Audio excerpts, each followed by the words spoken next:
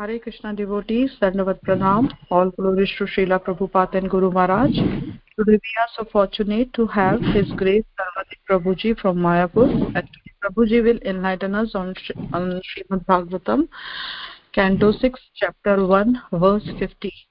Hare Krishna Prabhuji, please take over the call. Thank you, Mataji. All glories to Srila Prabhupada, Dandavat Pranam, all glories Shri Guru and Gauranga. Today we're very fortunate to be reading from Srimad Bhagavatam, Canto 6, Chapter 1, Text 50. Om Namo Bhagavate Vasudevaya. Om Namo Bhagavate Vasudevaya. Om Namo Bhagavate Vasudevaya. Narayanam Namaskritya Naram Chaiva Narottamam Devim Sarasatim Vyasam Tato Jayamudirayat Nashta Prayesha Baddeshu Nityam Bhagavata Sevaya Bhagavati Uttama Shloke Bhakti Bhavati Naishtaki Krishne Swadamo Bhagavate Dharma Gyana Dibhisaha Kalo Nashta Dishamesha Paranako Nunodita Panchabi Kurute Swartam Panchabedata Panchabi Ekastu Shodasenatin Swayam Saptadashosnute. Panchabi, with the five working senses, voice, arms, legs, anus, and genitals. Kurute, performs. Swaartan, his desired interest. Pancha, the five objects of senses.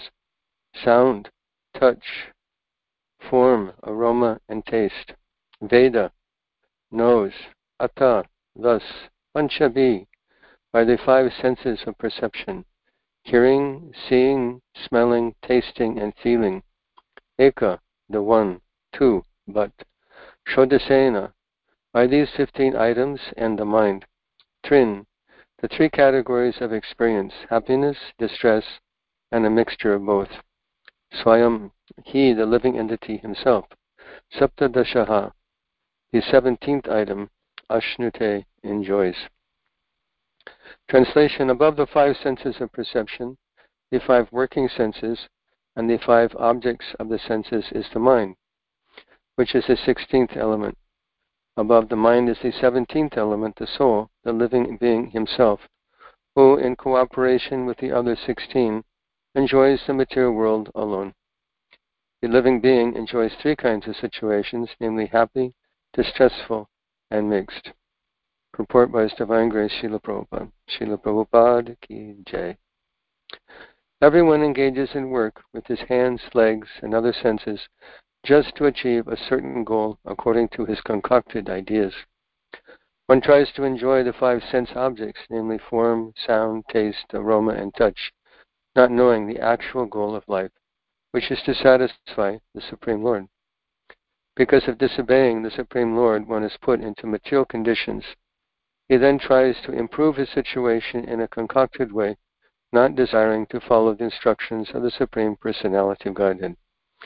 Nevertheless, the Supreme Lord is so kind that he comes himself to instruct the bewildered living entity how to act obediently, and then gradually return home back to Godhead, where he can attain an eternal, peaceful life of bliss and knowledge. The living entity has a body which is very complicated, a combination of the material elements. And with this body he struggles alone, as indicated in this verse by the words ekas tu. For example, if one is struggling in the ocean, he must swim through it alone. Although many other men in aquatics are swimming in the ocean, he must take care of himself because no one else will help him. Therefore, this verse indicates that the 17th item, the soul, must work alone. Although he tries to create society, friendship, and love, no one will be able to help him but Krishna, the Supreme Lord. Therefore, his only concern should be how to satisfy Krishna. That is also what Krishna wants. Sarva dharman parityaja mamekam sharanam braja. People are bewildered by material conditions.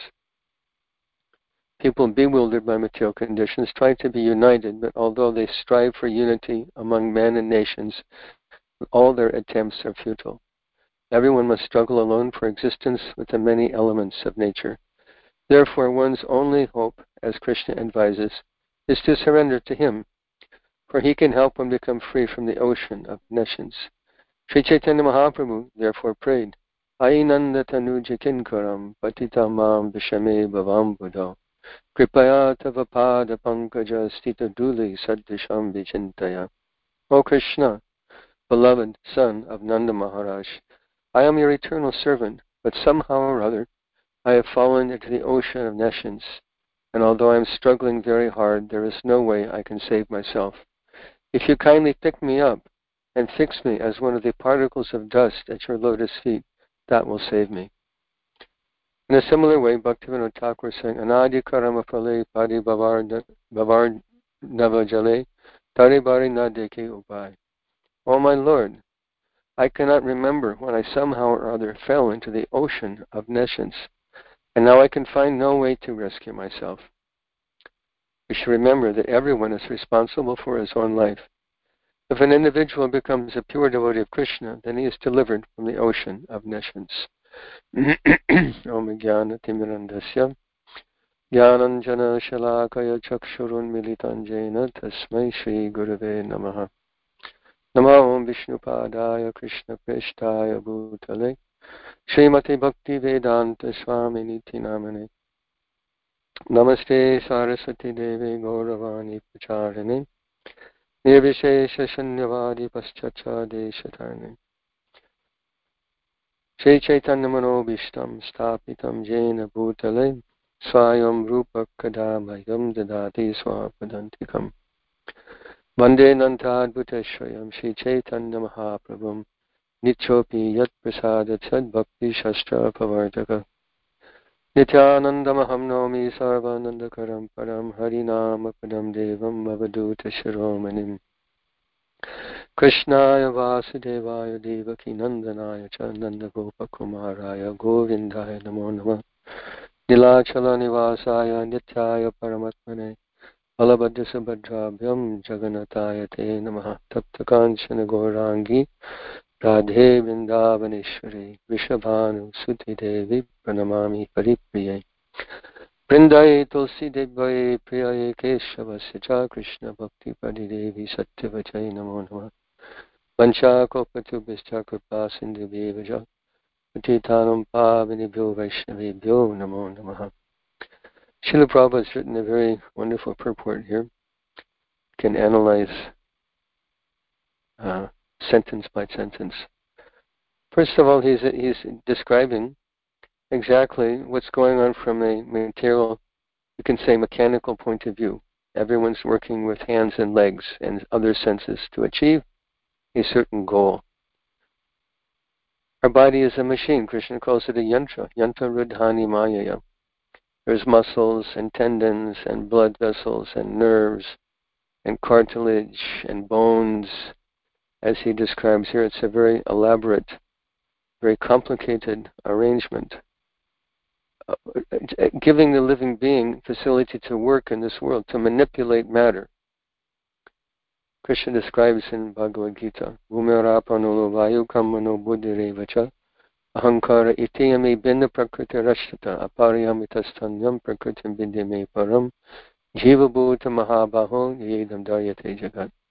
What this material world means: earth, water, fire, air, ether, mind, intellect, and ego. Above all that, apariyamitasthanyam is the soul proper.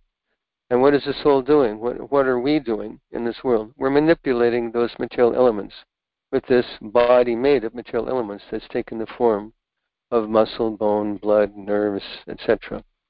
And why are we working? We're trying to achieve a certain goal. And what is that goal? Sense gratification. Prabhupada calls it here concocted idea. And in the words of Lord Krishna, he says, Manogatan, Atmaneva Manatushta Sita Pragyastarochite. We should be fixed stita pragya, but instead we're working under the direction of the mind, manogatan, which is dictating, why don't you enjoy? And how do we enjoy? How does that mental dictation find fruition? In the senses. Mind is the center of all the senses.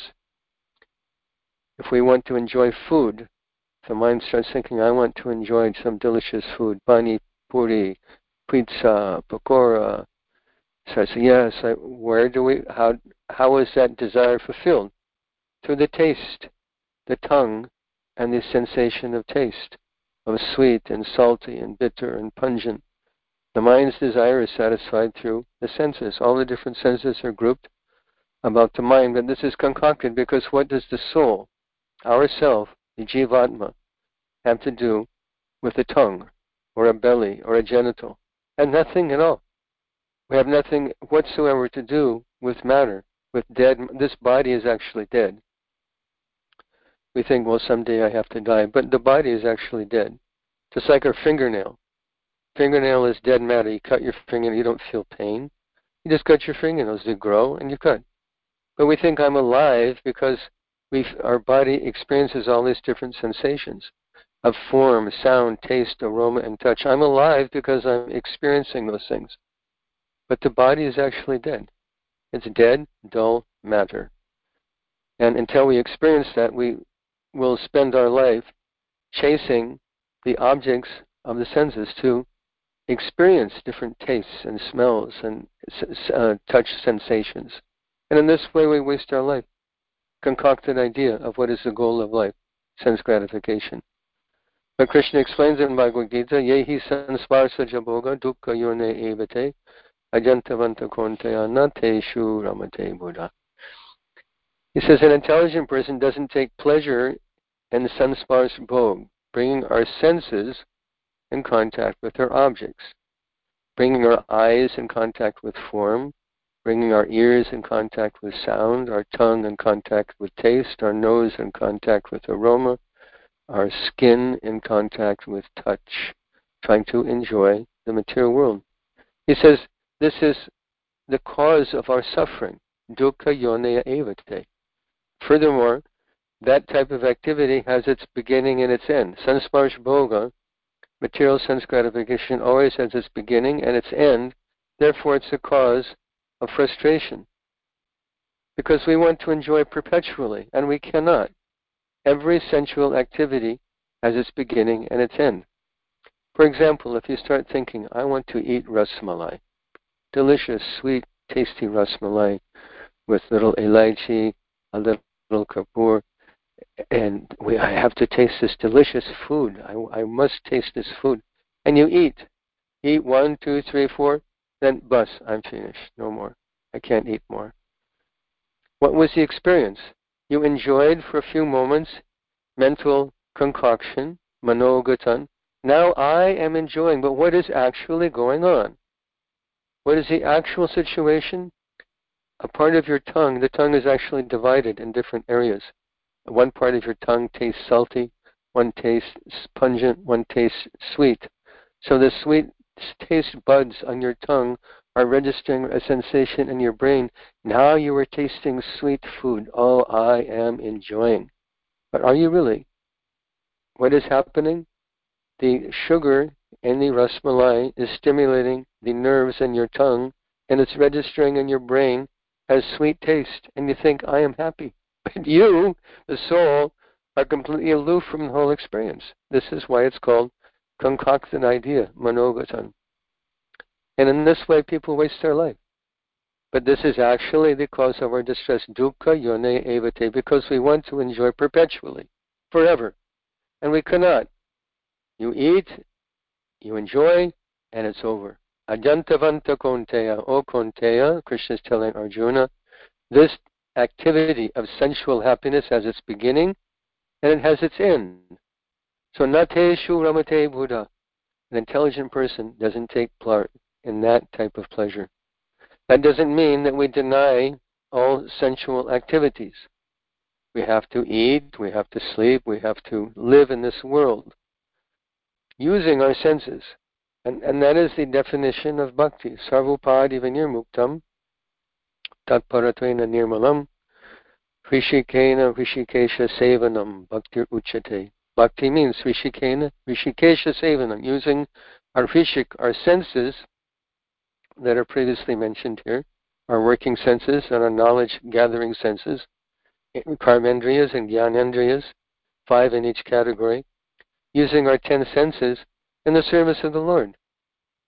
Giving up all sarva upadis, giving up upadis and engaging our senses in the service of the Lord is the very definition of bhakti.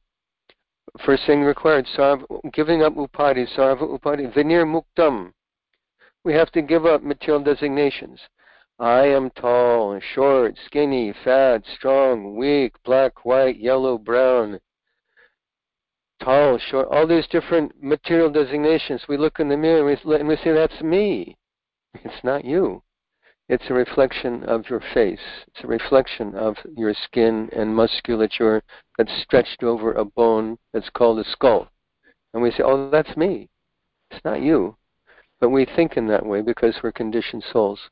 So bhakti begins with this point. Sarvupadi vinirmuktam tatparatvena nirmalam.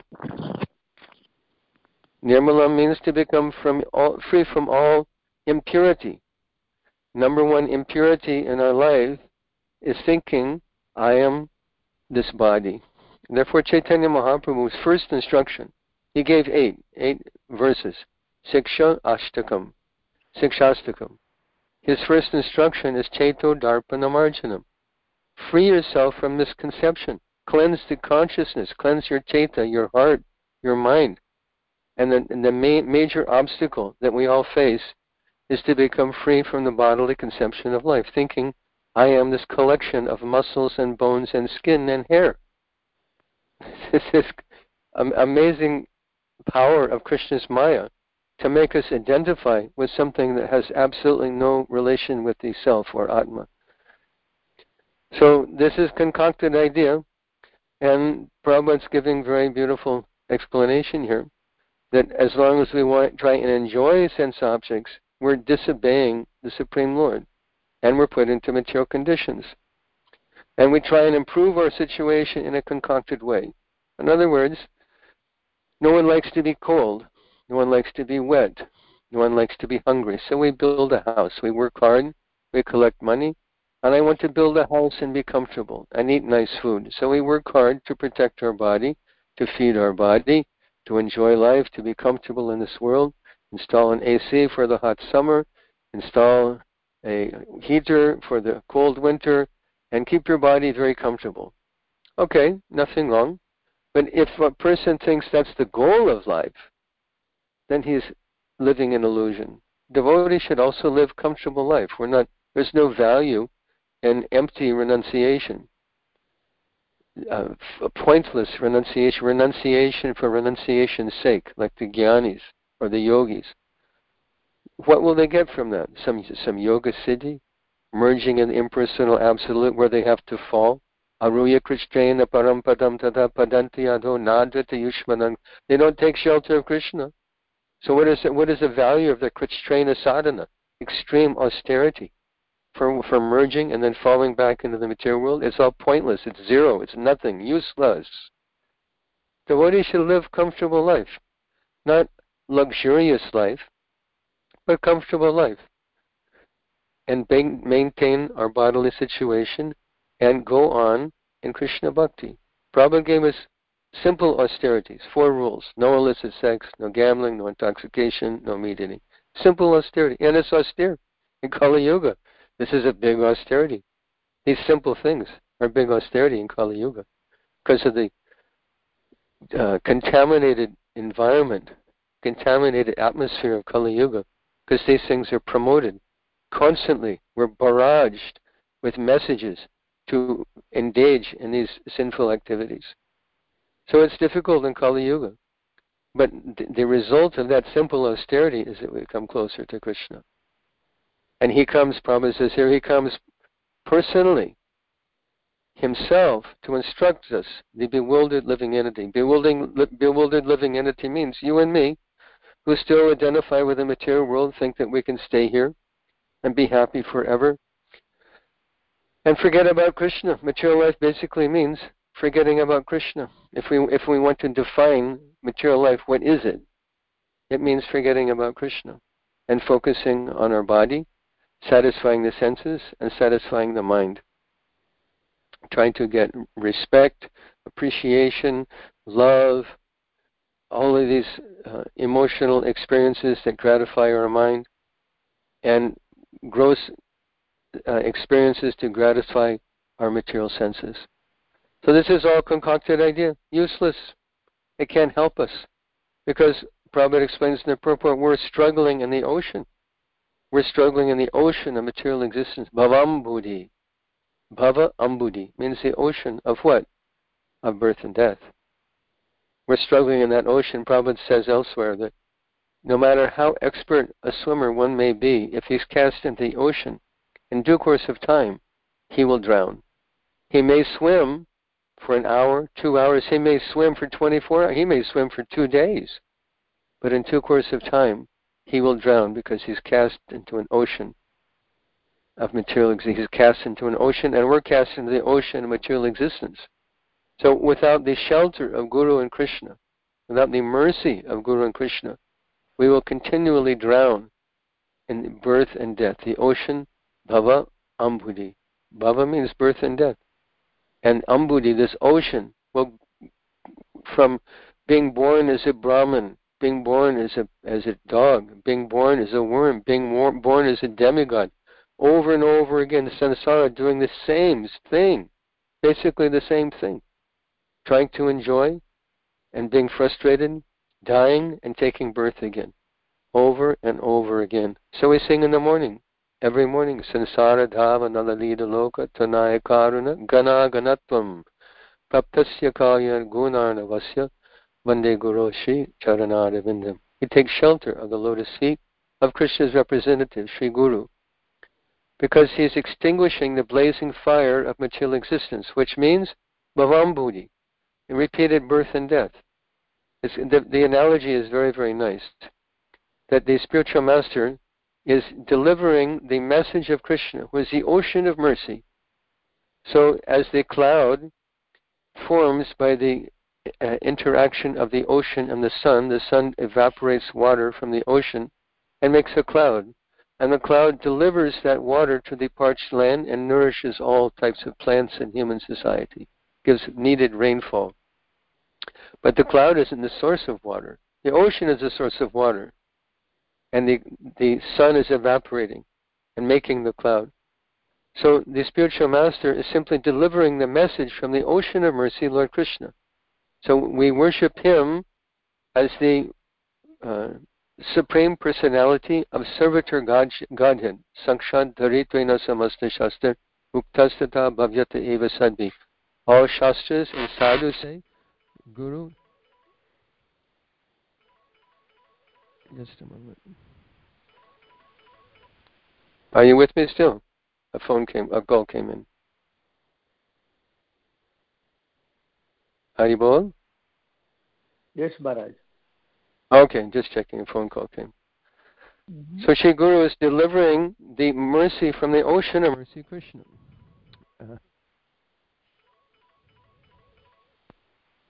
He's delivering mercy from the ocean of mercy, Krishna. I watched this actually, and Prabhupada points out that the forest fire of materialized samsara dhava means the forest fire. It's not Shastra, Vishwanath Chakravarti Thakur is not describing the material world. So I should just understand, I'm on the phone. It's not describing the material world as a happy place. He's describing it as a forest, the burning fire of material existence. And if the forest is on fire, can you just grab a bucket of water and toss it on the forest? You'll never extinguish the fire with a bucket of water. Even one time I was serving in a Gurukula, our ISKCON Gurukula, that has since shut down, in Northern California, Three Rivers, California. And on the other side of the canyon, a forest fire came up by lightning or whatever the cause was. And there's no way to put it out. They were coming with helicopters and pulling huge buckets of water from the river and dumping river water on the fire. It still burned. And they came with a big, huge plane and dumped chemical fire retardant on the forest fire. It still burned. They couldn't put it out.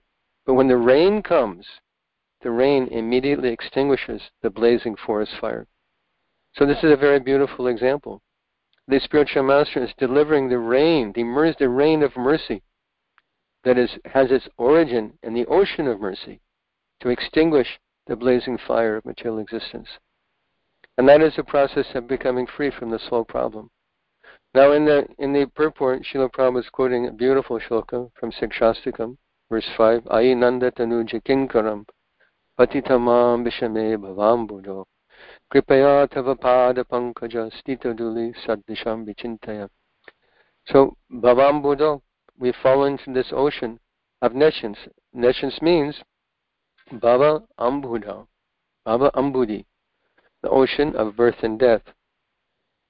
And we fall in here, there's no one to blame. Sometimes, no one to blame beside ourselves. Sometimes people want to blame God, even devotees. But why has this happened to me, Krishna? Don't you? I'm your devotee, Krishna. Why did my car get wrecked? Why did my business fail? Why was there a death in my family? Why has this unhappy situation come to me? I'm supposed to be happy in the material world. But it's not a happy material world. And this is our illusion. This is one of the major illusions in life. I'll tell you a personal story. Just a month ago, we had a wonderful devotee family come stay with us here in Mayapur. We knew them from attending Bhakti Vriksha group at ISKCON in Richmond, Virginia. So this devotee, Pratik Prabhu, and his wife and beautiful children, they're very serious devotees. They are recently accepted for initiation by His Holiness Giriraj Maharaj. They hadn't actually undergone the formal ceremony and everything and taken vows and like that. But they were here in India, spent 2 weeks in Vrindavan, came here to Mayapur, spent a week with us here in Mayapur. Went on parikram, had a happy time, prasadam, kirtan, haribol. Went back to America. Pratik went to work and in his office collapsed on the floor with a brain hemorrhage. Presently, as we are listening and talking on this venue, he's clinging for life in a hospital bed somewhere in Virginia, unable to move, paralyzed by brain hemorrhage. This is the material world. Please say a prayer for this devotee, Pratik Kohli, and his 8-year-old daughter and 6-year-old son and his wife. Is this what they expected in life? Does anyone ever expect any disaster to come to us in life? But it comes unavoidably. We can hope nothing as severe as this. But some trouble must come to each of us according to our karma.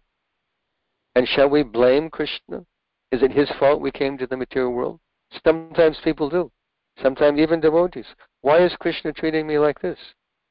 The material world is meant to bring us to the stage of complete frustration with material life, that let me out of here. No, I don't want to be born again. I want to return to God.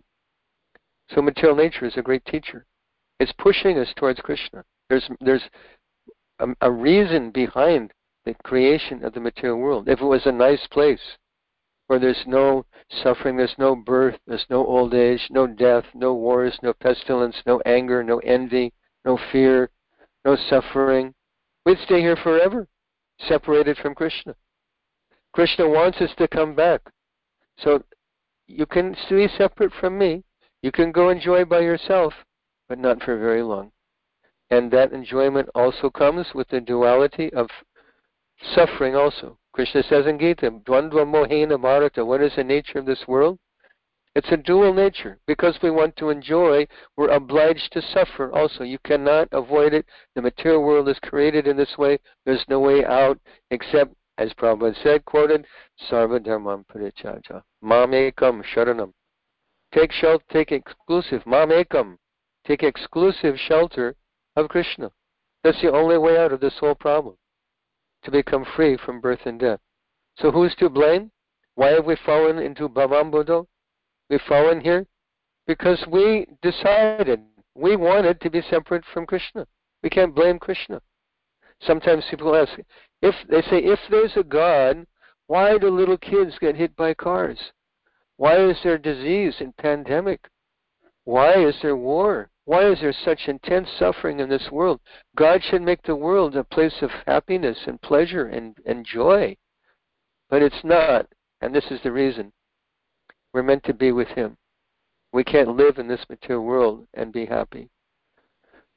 So, the example is there. If someone wants to blame God, this is misunderstanding. For example, let's say you rob a bank. You decide, I need money. You're walking by a bank. You walk into the bank and it's a stick up. Give me the money. And you get arrested. You go to trial. You're found guilty. And you're standing in front of the judge. And the judge says, sir, we found you guilty of robbery. And the sentence is 15 years in prison. Is it the judge's fault that you just got sentenced to 15 years in prison?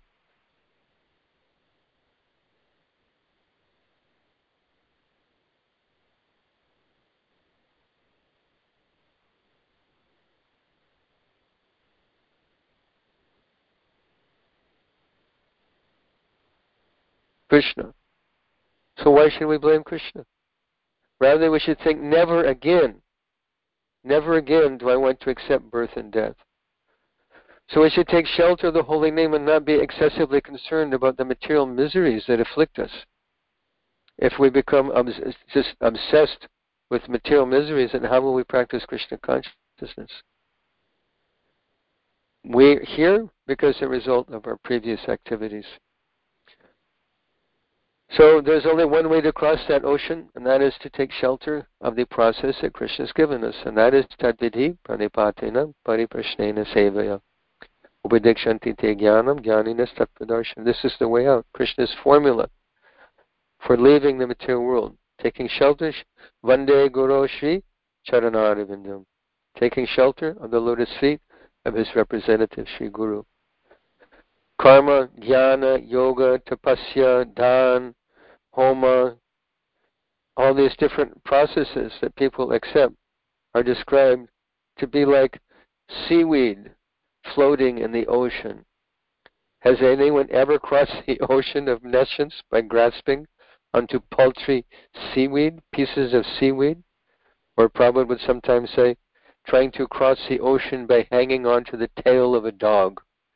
It's impossible. There's only one way to get out, and that is to hold on to the lotus feet of Sri Guru. Some people try to swim across that ocean, but how can they cross the ocean holding on to these paltry weeds, these tiny weeds?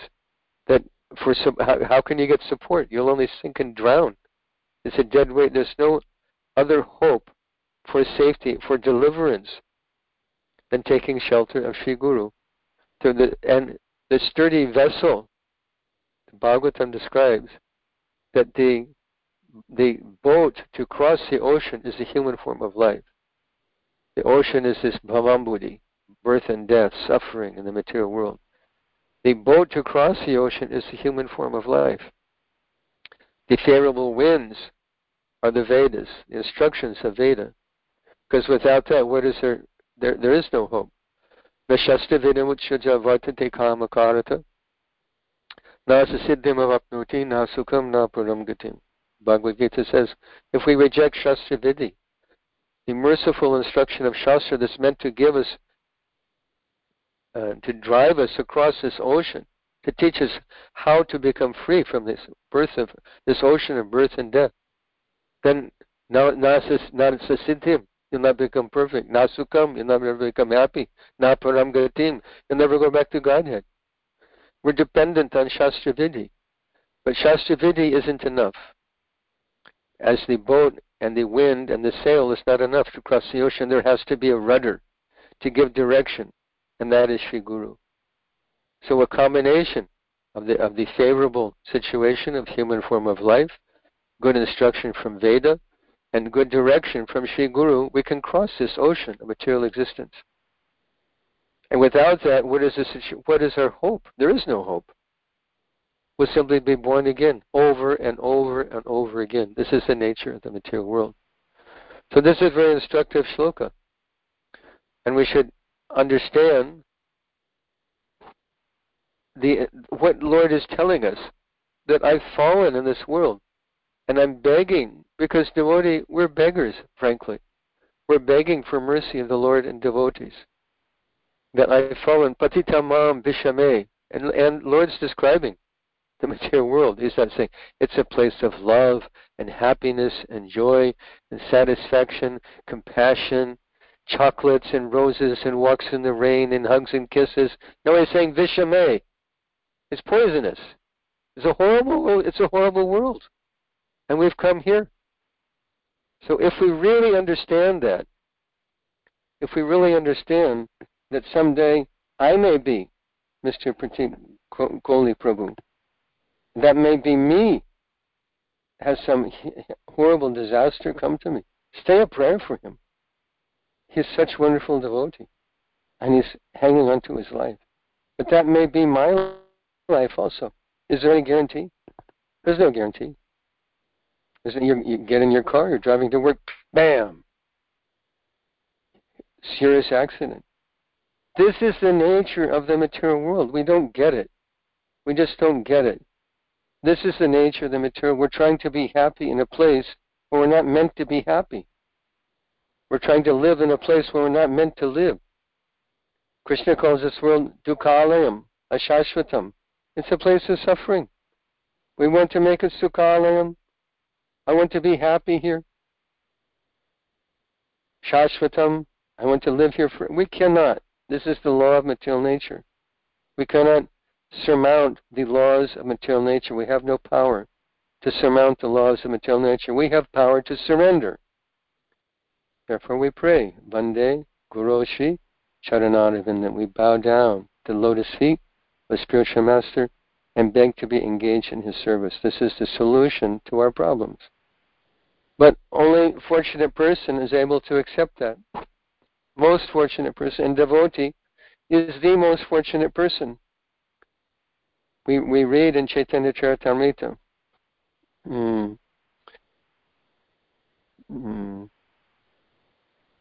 I'm forgetting the shloka. Anyway, after many births and deaths,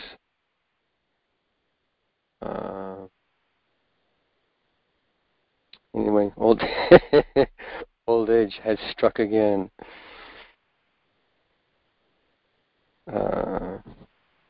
Anyway, who is a fortunate person? Who is Bhagyavan Jeev? Guru Krishna Prasadi Pai Bhakti Lata Bij. Who's taken shelter of spiritual master and the process of bhakti. He gets the seed of devotional service.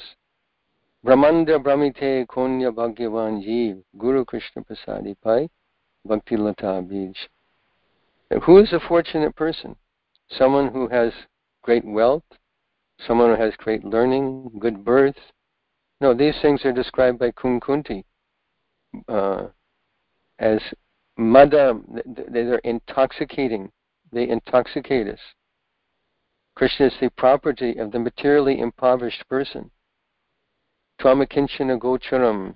He's a property of the materially impoverished person, not of the wealthy, proud person. Wealth is not an obstacle if we use it for Krishna. Good birth is not an obstacle. Learning is not an obstacle if everything is used for Krishna. But typically, mada, Krishna, Kunti Maharani says that these things intoxicate a person. Janmai swarja shuta shibir edamana madapuman. Naivarhatyavi dhatum vai twamakinchana gocharam. Says that you're the property of the materially impoverished person who has no other shelter but you.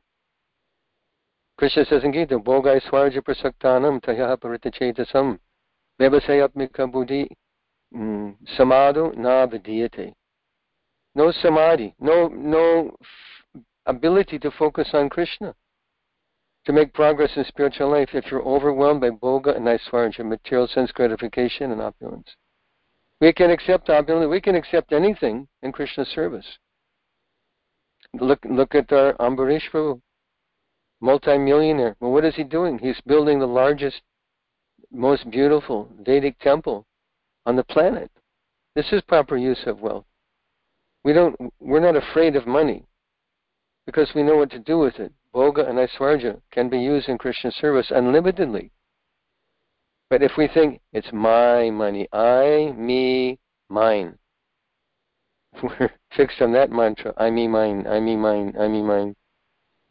Then samadho navidiyate. We'll never be able to make progress in spiritual life. So we have to make progress in this way by taking shelter of lotus feet of Guru and becoming free from the tendency to concoct a plan for material happiness. This is what Prabhupada is mentioning in the purport. This is all concoction. We have to be fixed in our swarup. Swarup means our eternal nature.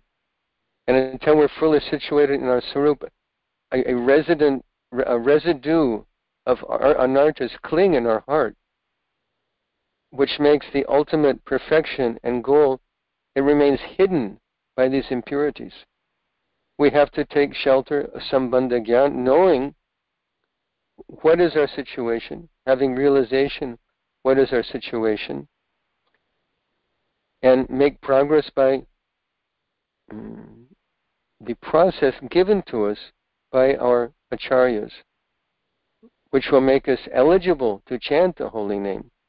Because without that, what is left for us? Without the holy name of Krishna, what is left for us? Because this is the instruction of Guru. Guru is not just the enjoyer of the assets of the disciple. He's giving something also. And what is he giving? Holy name.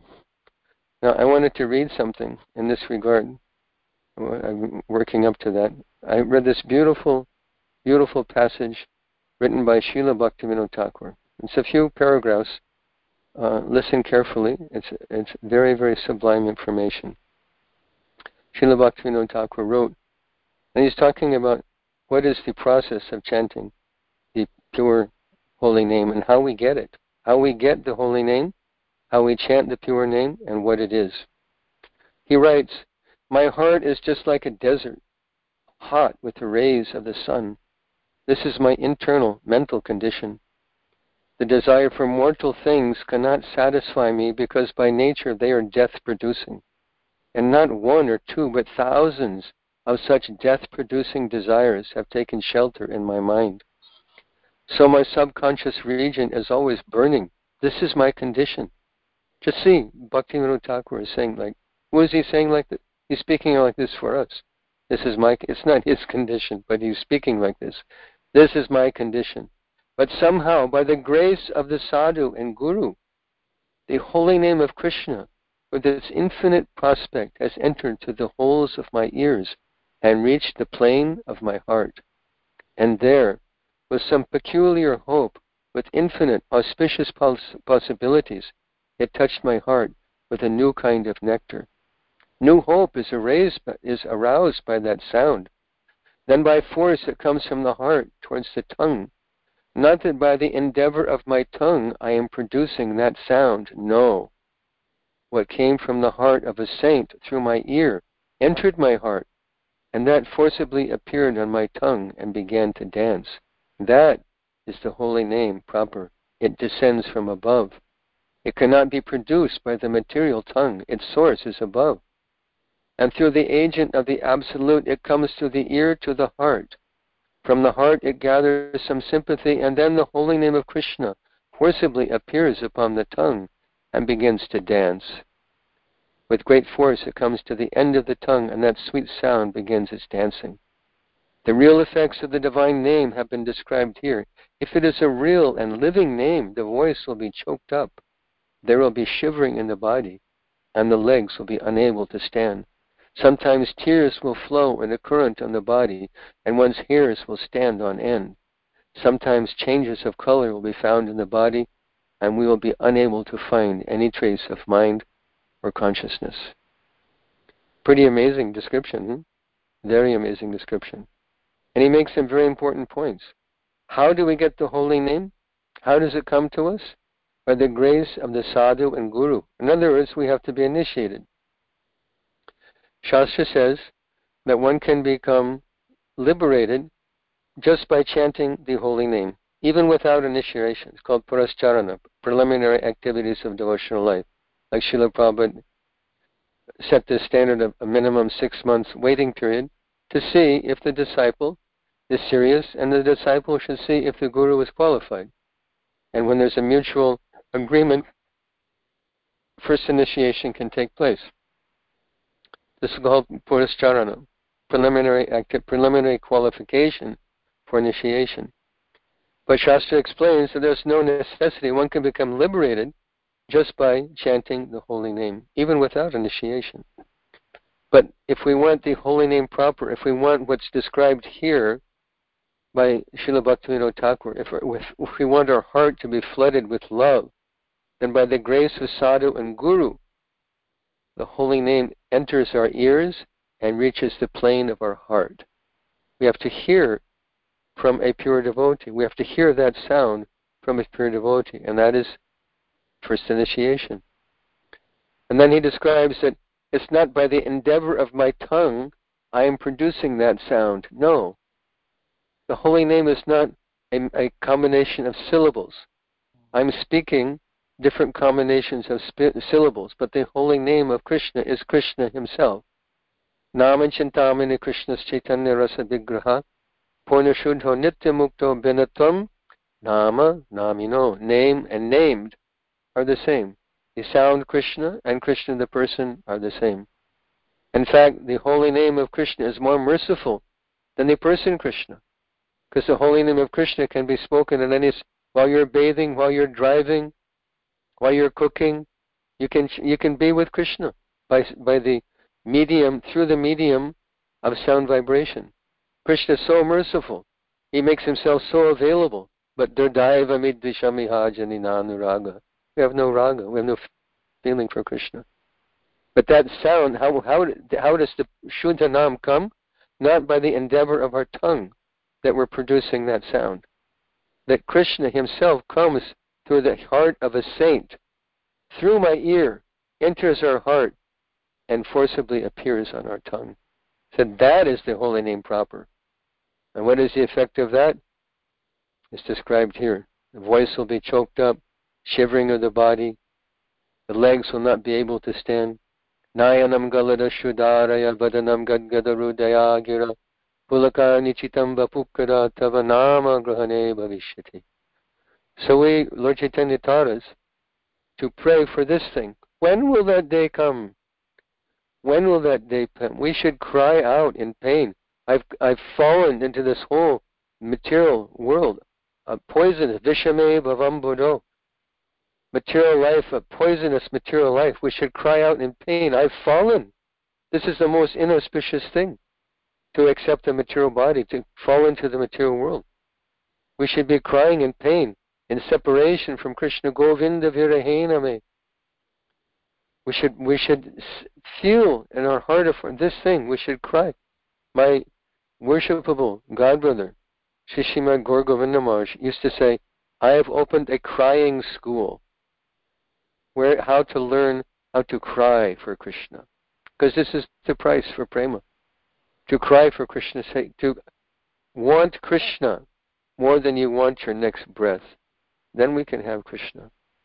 So Chaitanya Mahaprabhu is chanting, Jeev Jago, Gaura Chandra Bole, Kota Nidha Jahamaya Pisha Chira Kole.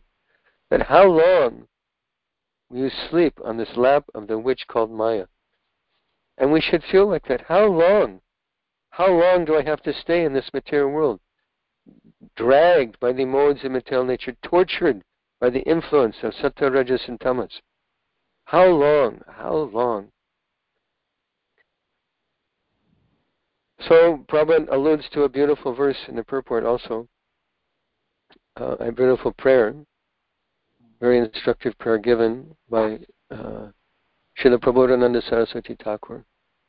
He says, Sansara dukkha jalado patitasya kama krodhari nakramakare kavali kritasya dravasana nigaditasya nirashrayasya chaitanya chandra mamadeha padavalambam. He prays that I've fallen in this world. It's parallel meaning, this Ainanda Tanuja King Patitam Mam Vishame. So he's saying Sansara Dukkha Jalado, I've fallen into this ocean of birth and death. Sansara means birth and death. And Patitasya Kama, I've fallen here. And Kama Krodha, the shark and alligators, crocodiles in that ocean, the crocodiles of Kama and Krodha and Lobha are devouring me one mouthful at a time. He's giving a very beautiful analogy. The calm, lust, greed, and anger, they're devouring me one mouthful at a time. I'm struggling in the ocean of material life. I'm being devoured by these crocodiles. Excuse me. And I have no shelter. So what is the only shelter? Chaitanya Chandra, the lotus feet of Lord Chaitanya. So he's praying in this way. And we should pray like that. Cry out, please give me shelter. I'm helpless. I'm drowning in this ocean of material life, and without your help, without your merciful glance, without pulling me out, I'll stay here forever. So we should feel like this, and this is the qualification to get Krishna's mercy.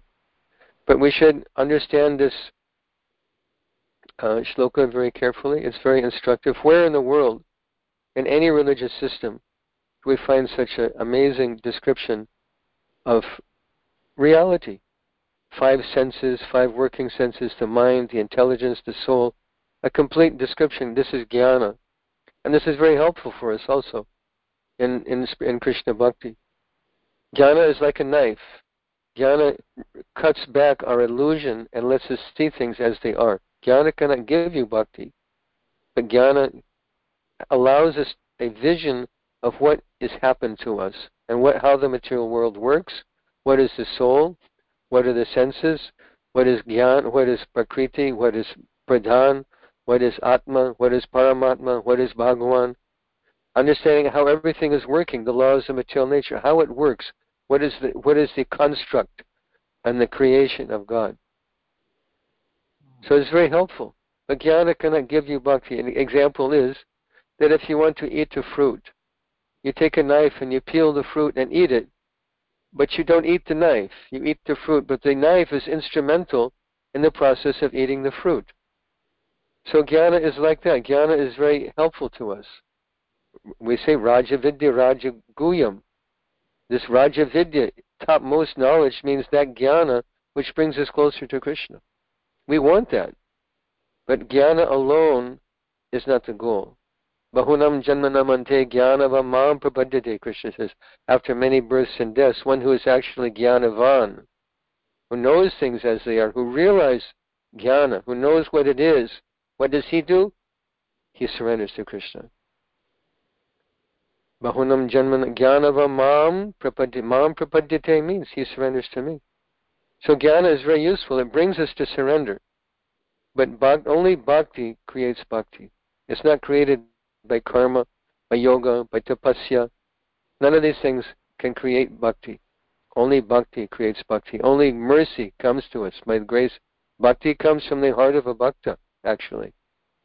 Bhakti comes from the heart of a bhakta. To hear from a bhakta, to serve a bhakta.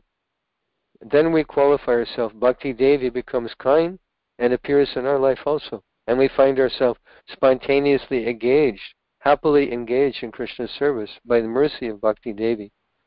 So we want that, and this solves the whole problem of being dragged, being, as Prabhupada writes here, living in this concocted world of ideas, trying to achieve a certain goal according to concocted ideas. So we reject concocted ideas. We take the real ideas we see here in Bhagavatam that describe our life. This Bhagavatam is about us. It's about you. It's about me. We have these 5 senses, jnanendriyas, karmendriyas. This is our body. This is about our situation. This is about reality. And if we understand it, we become very enthusiastic in Krishna Bhakti. We become very grateful about our life that we've been blessed to have. The rarest achievement to have this Bhakti Lakta Bij. Guru Krishna Prasadi Pai. Prasad means mercy, favor. Each of us has been favored by the Lord to have this wonderful life of Krishna Bhakti. This wonderful opportunity that in this lifetime we can leave this material world. Yaggatvana nivartante tadama paramam mama. Krishna is saying you can come back to me and never come back. This is the highest perfection, and Bhagavatam is the merciful incarnation of Krishna in words, in paper and ink to help us achieve that. So every day we should read something from Bhagavatam, try and apply it in our life, be happy, and at the end, go back to Krishna. Such a simple thing. Bhakti is actually very simple. We make it complicated, but it's actually a very simple thing. So I'll read the translation once again. Above the 5 senses of perception, the 5 working senses, and the 5 objects of the senses is the mind, which is the 16th element. Above the mind is the 17th element, the soul, the living being himself, who in cooperation with the other 16 enjoys the material world alone. The living being enjoys 3 kinds of situations, namely happy, distressful, and mixed. So thank you for the opportunity to speak to you today. Does anyone have any question or comment or correction?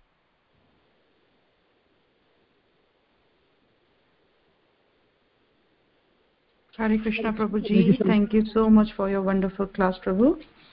I request all the devotees, if they have any questions or queries, please go ahead and ask.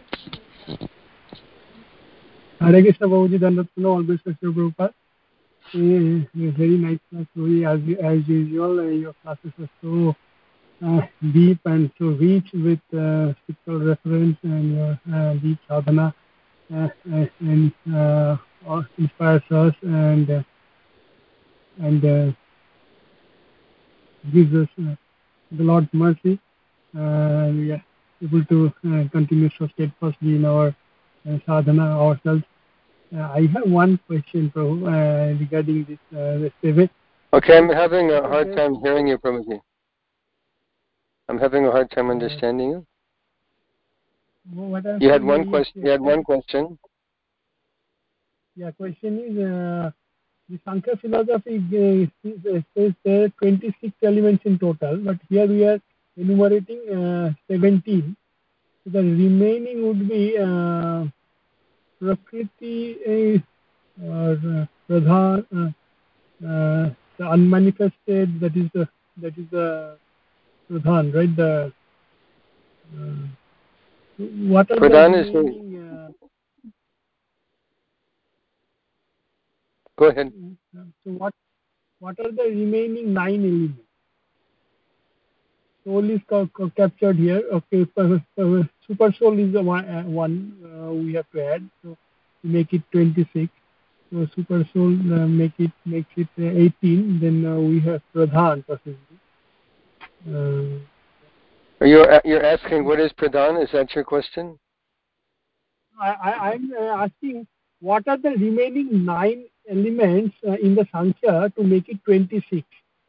Sankhya has 26 elements, right? Yeah, 27 counting the soul, I think. It actually depends on what system. But I'm having a hard time understanding you, Prabhu. I'm sorry. There's some bad connection between us.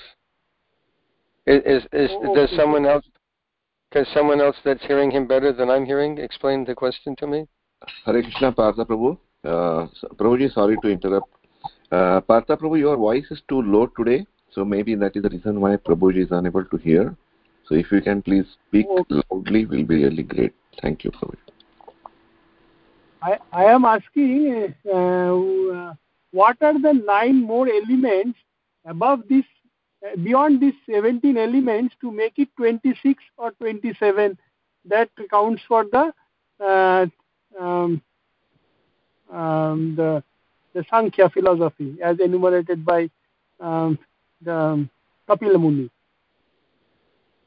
Okay, so you're saying we're talking here about 17, then you're asking about the other 9. Is that correct? Yes. Yes, Prabhuji, that is correct. Okay, so we've gotten here 5 senses, 5 working senses, 5 objects of senses.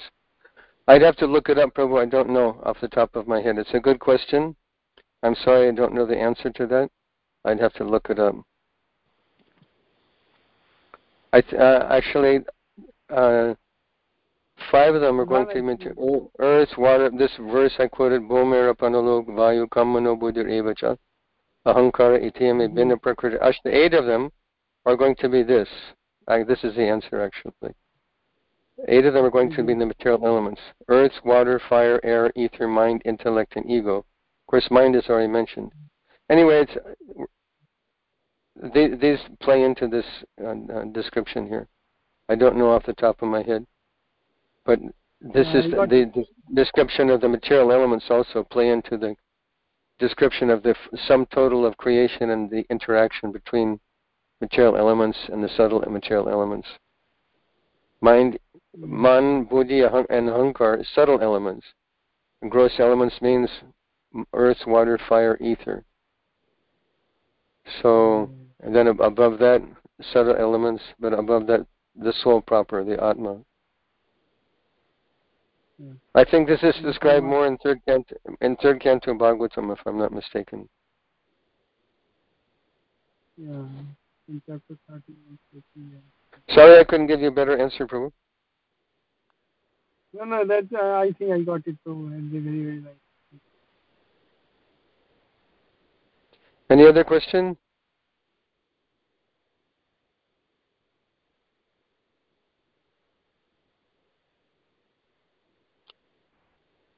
Thank you again for the opportunity to speak to you.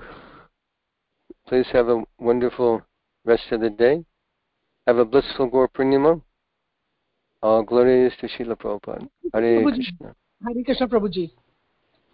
Yes. All glories to Prabhupada Guru Maharaj. Sorry, I'm speaking on the mute. Prabhuji, this, you told about the chanting. It was really wonderful.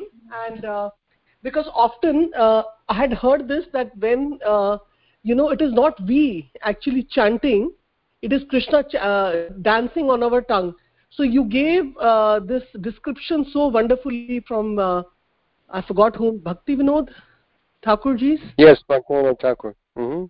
Okay. You said that basically when we hear the holy name touches our heart, and then from our heart, we make connections to our mind and other senses, and then when we chant, because we are attracted to the holy name of the Lord. So of course the attraction is not that deep and sound that we have those symptoms like you also mentioned, but definitely like I just wanted to see if my understanding is perfectly right. Like so we are not chanting, it is because our heart is liking, loving, whatever word we can use for the holy name. So that holy name is coming on the tongue this way. So can you explain? It was very, very deep. I wanted to have some more understanding on this, because we are not the doer of anything in this world, basically. So we are completely dependent on Krishna, and the very fact that we are chanting also is is because our heart is somehow liking the holy name, but we don't have the complete taste also yet. So if some more elaboration on this based on Bhakti Vinod Thakurji's, it'll be very nice if you can explain. Very interesting to me, Prabhuji. That this is happening by Krishna's mercy. Krishna is his name, and Krishna manifests in our heart through the medium of the ear. It comes to our ear, takes shelter in our heart, and comes from our heart to our tongue. And sometimes you can experience, if you're chanting very attentively, you're focused, and you can experience that the sound is different from what my tongue is doing. The sound is Krishna. This is Krishna. My tongue isn't exactly making that sound. This is the holy name proper. And the proof is, when Bhaktivinoda Thakur explains that the shivering in the body, unable to stand, tears coming. This is his experience. But Bodhisati, we have to wait for that. You can't imitate that. You can't force it. You can't make it happen, because holy name, Prabhupada describes him, or actually Bhaktisiddhanta Saraswati Thakur describes him as a transcendental autocrat. Autocrat means my way or the highway. Everyone has to follow without question. Autocratic rule of the Lord. He'll come when he wants to come, when he decides to come.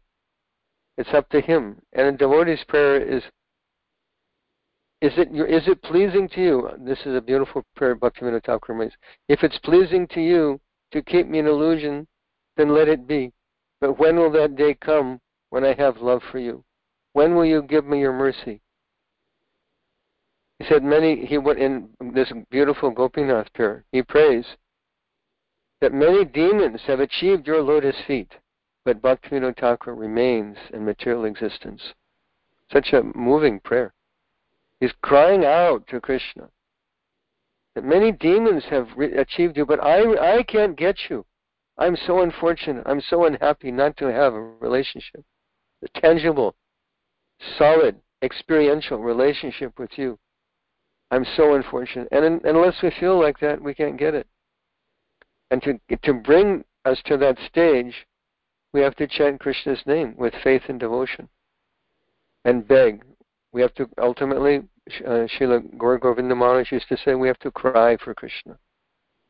Or one beautiful lecture that His Holiness Jayapataka Maharaj gave many years ago. He said, you have to cry for Krishna.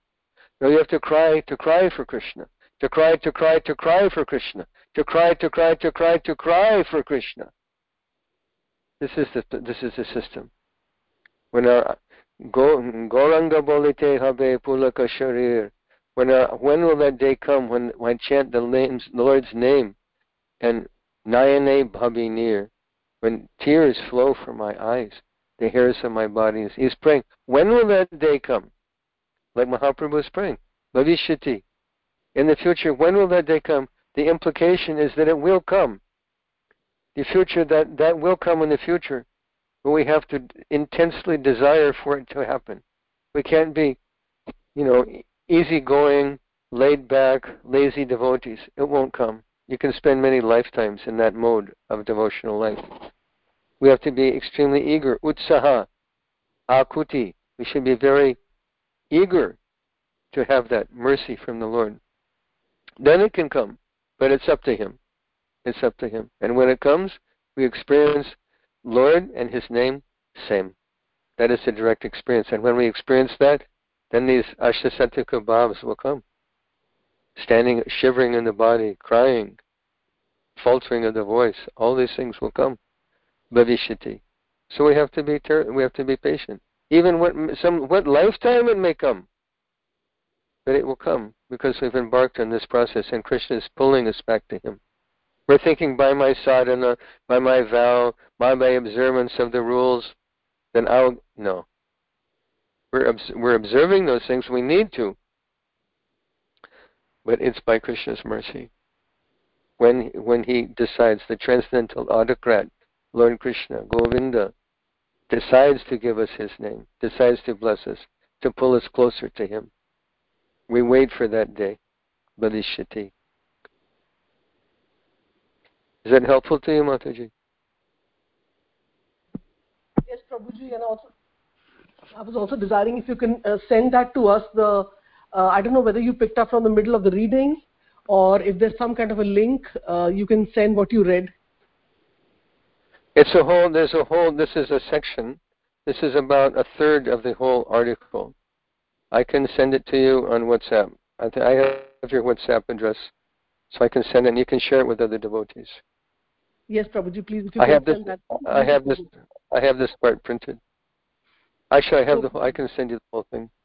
Okay. Thank you so much. I wanted to keep that with me. It was very, very precious what you read. And also, Prabhuji, that means when we... sorry for my throat.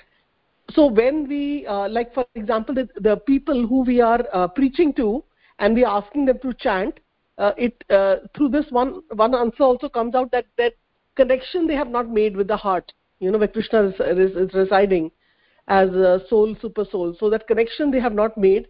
So that, sometimes we'll see devotees coming and, not devotees, other people coming. Loud kirtan is going on, but they will not even be moving their lips to, do anything. They're just sitting there and, no expression on the face, no joy of devotees seeing them dance and all that. So that means somehow that connection is not there right now, right? The heart connection is not there, which will eventually they keep coming. Yeah, one has to Well, first thing, Prabhupada explains there's 3 types of japa. Manasik japa means your mouth is not moving, your mind is moving. Your mind is chanting Hare Krishna. Upamsu means you're chanting very quietly to yourself. Your mouth is moving and you're barely making noise. And Vachik means you're chanting loudly. Now, Prabhupada said that one can do Upamsu japa quietly chanting, but he said the mouth and tongue must pronounce the words. Manasik japa is very, very difficult to actually do it successfully. Some people think they're doing Manasik japa, they're moving the beads, but their mind is going here and there. Best process is to engage the maximum number of senses. When we chant japa, this is superior to meditation because we're engaging our senses. Sense of touch, we're moving the beads. Sense of hearing, we're making the sound. We're hearing the sound of Krishna's name. We're engaging our speech and tongue and chanting the name. So, engaging our mind in hearing the name. The more senses we engage, the more absorbed we become in japa. The easier it is to focus on the mantra. So this is the process.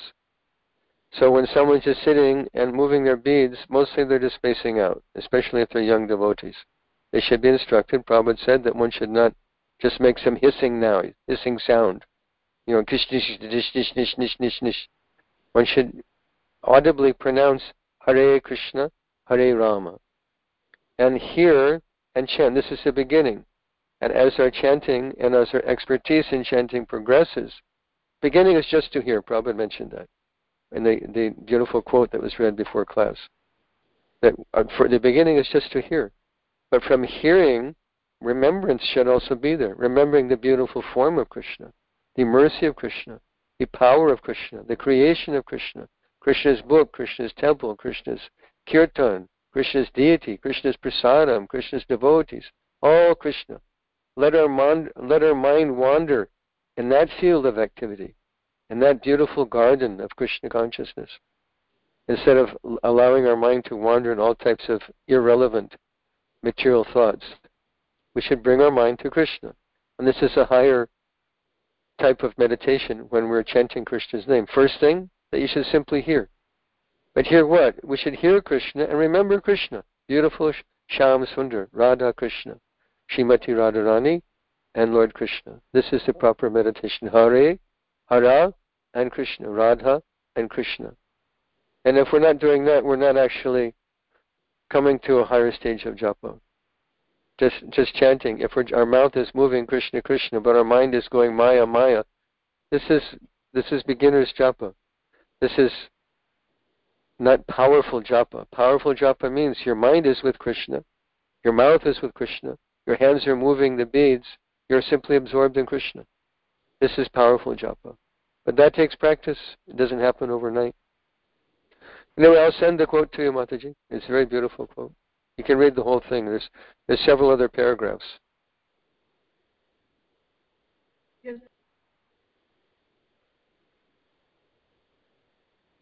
Anything else? Yes, Prabhuji. Thank you so much. One more thing I want to mention about from the Ajamil story we are studying, and you have mentioned, and other speakers of ours have mentioned, actually we should be very thankful to the Vishnu Dutas, because this is just I'm sharing my realization, but please correct me. Although Ajamil was not thinking that he was calling his son only. The consciousness was not he's calling out to Krishna. But the thing is, it is them, the Vishnu Dutas who came, they are the one who actually made us realize, and also him, he also realized when he was seeing the struggle and talk going on between the Yamadutas and the Vishnu Dutas. So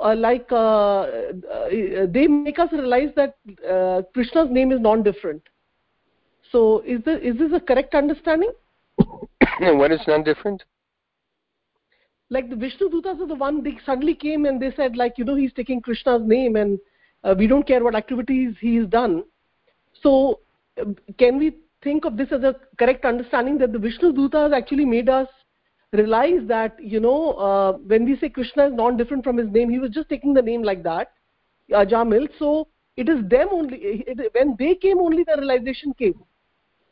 Not exactly. Not exactly. Sorry. Srila Vishwanath Chakravarti Thakur explains that because Ajamil, previous to his fall, was a good Brahmin. He was born in Brahmin family, and he's a worshipper of Narayan.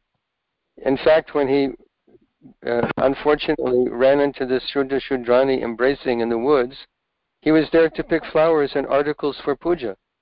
He is a pujari. He's a worshipper of Narayan. He's a good devotee. So, Srila Vishwanath Chakravarti Thakur states that when he chanted, he called for his son Narayan, he remembered original Narayan, Chaturbhuj Narayan, the Lord. By singing his name, he was calling for his son, but he remembered Lord Narayan also. And by Lord's mercy, he named his son Narayan. So sin was never able to attach itself to him, because he's constantly chanting he's chanting not Shuddha Nam, but he's not chanting offensively. He's calling his son Narayan, time to get up. Narayan, go to bed. Narayan, did you eat breakfast? Narayan, time to go to school. Every day he's chanting Narayan, even though he's engaged in all types of sinful activities. This is the mercy of the Lord. He's Konteya pratijanihi nami bhakta pranashyati. Krishna told Arjuna, declare it boldly, my devotee never perishes. Krishna can never forget a devotee who engages in his service. So although he fell down, married a prostitute, murdered, raped, stole, all these horrible things he did, practically there wasn't any sin that he didn't commit. Krishna still, in spite of all that, in spite of inconceivable sin, Narayan was always with him. Krishna never forgot. Narayan never forgot his service. This is an example of the mercy of Krishna. And he inspired Ajamil from within his heart, name your son Narayan. So he was constantly chanting Narayan. It was his favorite son. Out of all his children, Narayan was, the youngest was his favorite. And he was always chanting, every day he's chanting Narayan. So he wasn't thinking, I will commit sin and then chant Narayan and become free. He wasn't committing this Namapurad. He's simply calling his son, his tongue has touched Narayan, and he's become free. Ajnana dattavajnana uttama shloka namayat sankirtitam agam pungso dehedadho yatanala. Bhagavatam says in this situation that however one touches the holy name, in knowledge, in ignorance, ajnana attavajnana, in jnana, or in ignorance, ajnana, however he touches the holy name with his tongue, it burns to ashes, like a fire raging through a field of dry grass. It burns to ashes all our sinful life. So Ajamil is committing sin by day, but he comes home and said, Narayan, how are you? Narayan, did you eat dinner? Narayan, go to bed. It's past your bedtime. This is Krishna's causeless mercy on his devotee. Even though he's so sinful, Krishna never forgot his little service. So when he called for Narayan, he remembered his Lord Narayan. And Lord sent his Vishnu Dutas to protect him, to take him back. But in this situation, he got his life restored. He went to Haridwar and he continued. He picked up where he left off in his devotional service and ultimately went back to Godhead. Lord's so kind. We can't imagine how kind Lord is to his devotee who engages in little service. Is that helpful for your question, Mataji? Yes, Prabhuji, very nice elaboration, very nice. Yeah, I was just thinking that, like when you were saying Krishna is not different from his name, and since we are studying about Ajamil, that thing was coming to me that how this katha makes us understand. But then you said, no, he was very Krishna conscious, and yes, he was taking some flowers, just he got some allurement, and then he just kind of went to that direction. So, and also it teaches us Maya so strong. So, Jamal such a great person, he fell into this prey, but so we have to be very careful, with Maya and everything. Actually, the example, the instruction is association. Because he associated, he witnessed this horrible scene, because he was associated there, he fell down. Association is very, very powerful. Sangat sanjayate kama. Your desire in life comes from your association. By association, a maidservant's son became Narad Muni. and by association, a Brahmin became a sinful dacoit. Association is very important. So Prabhupada explains that if we remain in the association of devotees, in Chaitanya Charitamrita talking about this Bhakti Lata Bij, if we fence our Bhakti Lata Bij, if we protect our Bhakti Lata Bij with the fence of devotee association and following the instructions of Guru, then our Bhakti Lata Bij can grow all the way to the lotus feet of Krishna and produce the fruit of Krishna Prema, love of God. But we have to make that fence by staying in the association of devotees and following instructions of Guru. Thank you so much, Prabhuji. Thank you for your time and your making us understand, so nicely. Hare Krishna. Okay, thank you all. Srila Prabhupada. Hare Krishna, Prabhuji. Just wanted to add one. You were saying that Lord is Swarat and Atmaram. He talks a lot of. That's very nice. And I found one nice, like a song by Bhaktivinoda Thakur. Kabe habe bolo sedino ama. That is Nagati. When will that day come? When I'll get to the Naam? When will you appear in Naam? Will you?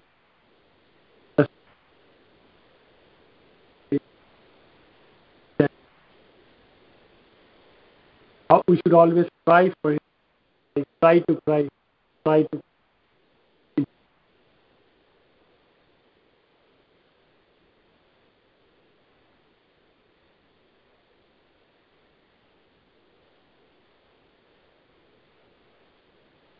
Hare Krishna, Partha Prabhuji. Thank you for sharing that.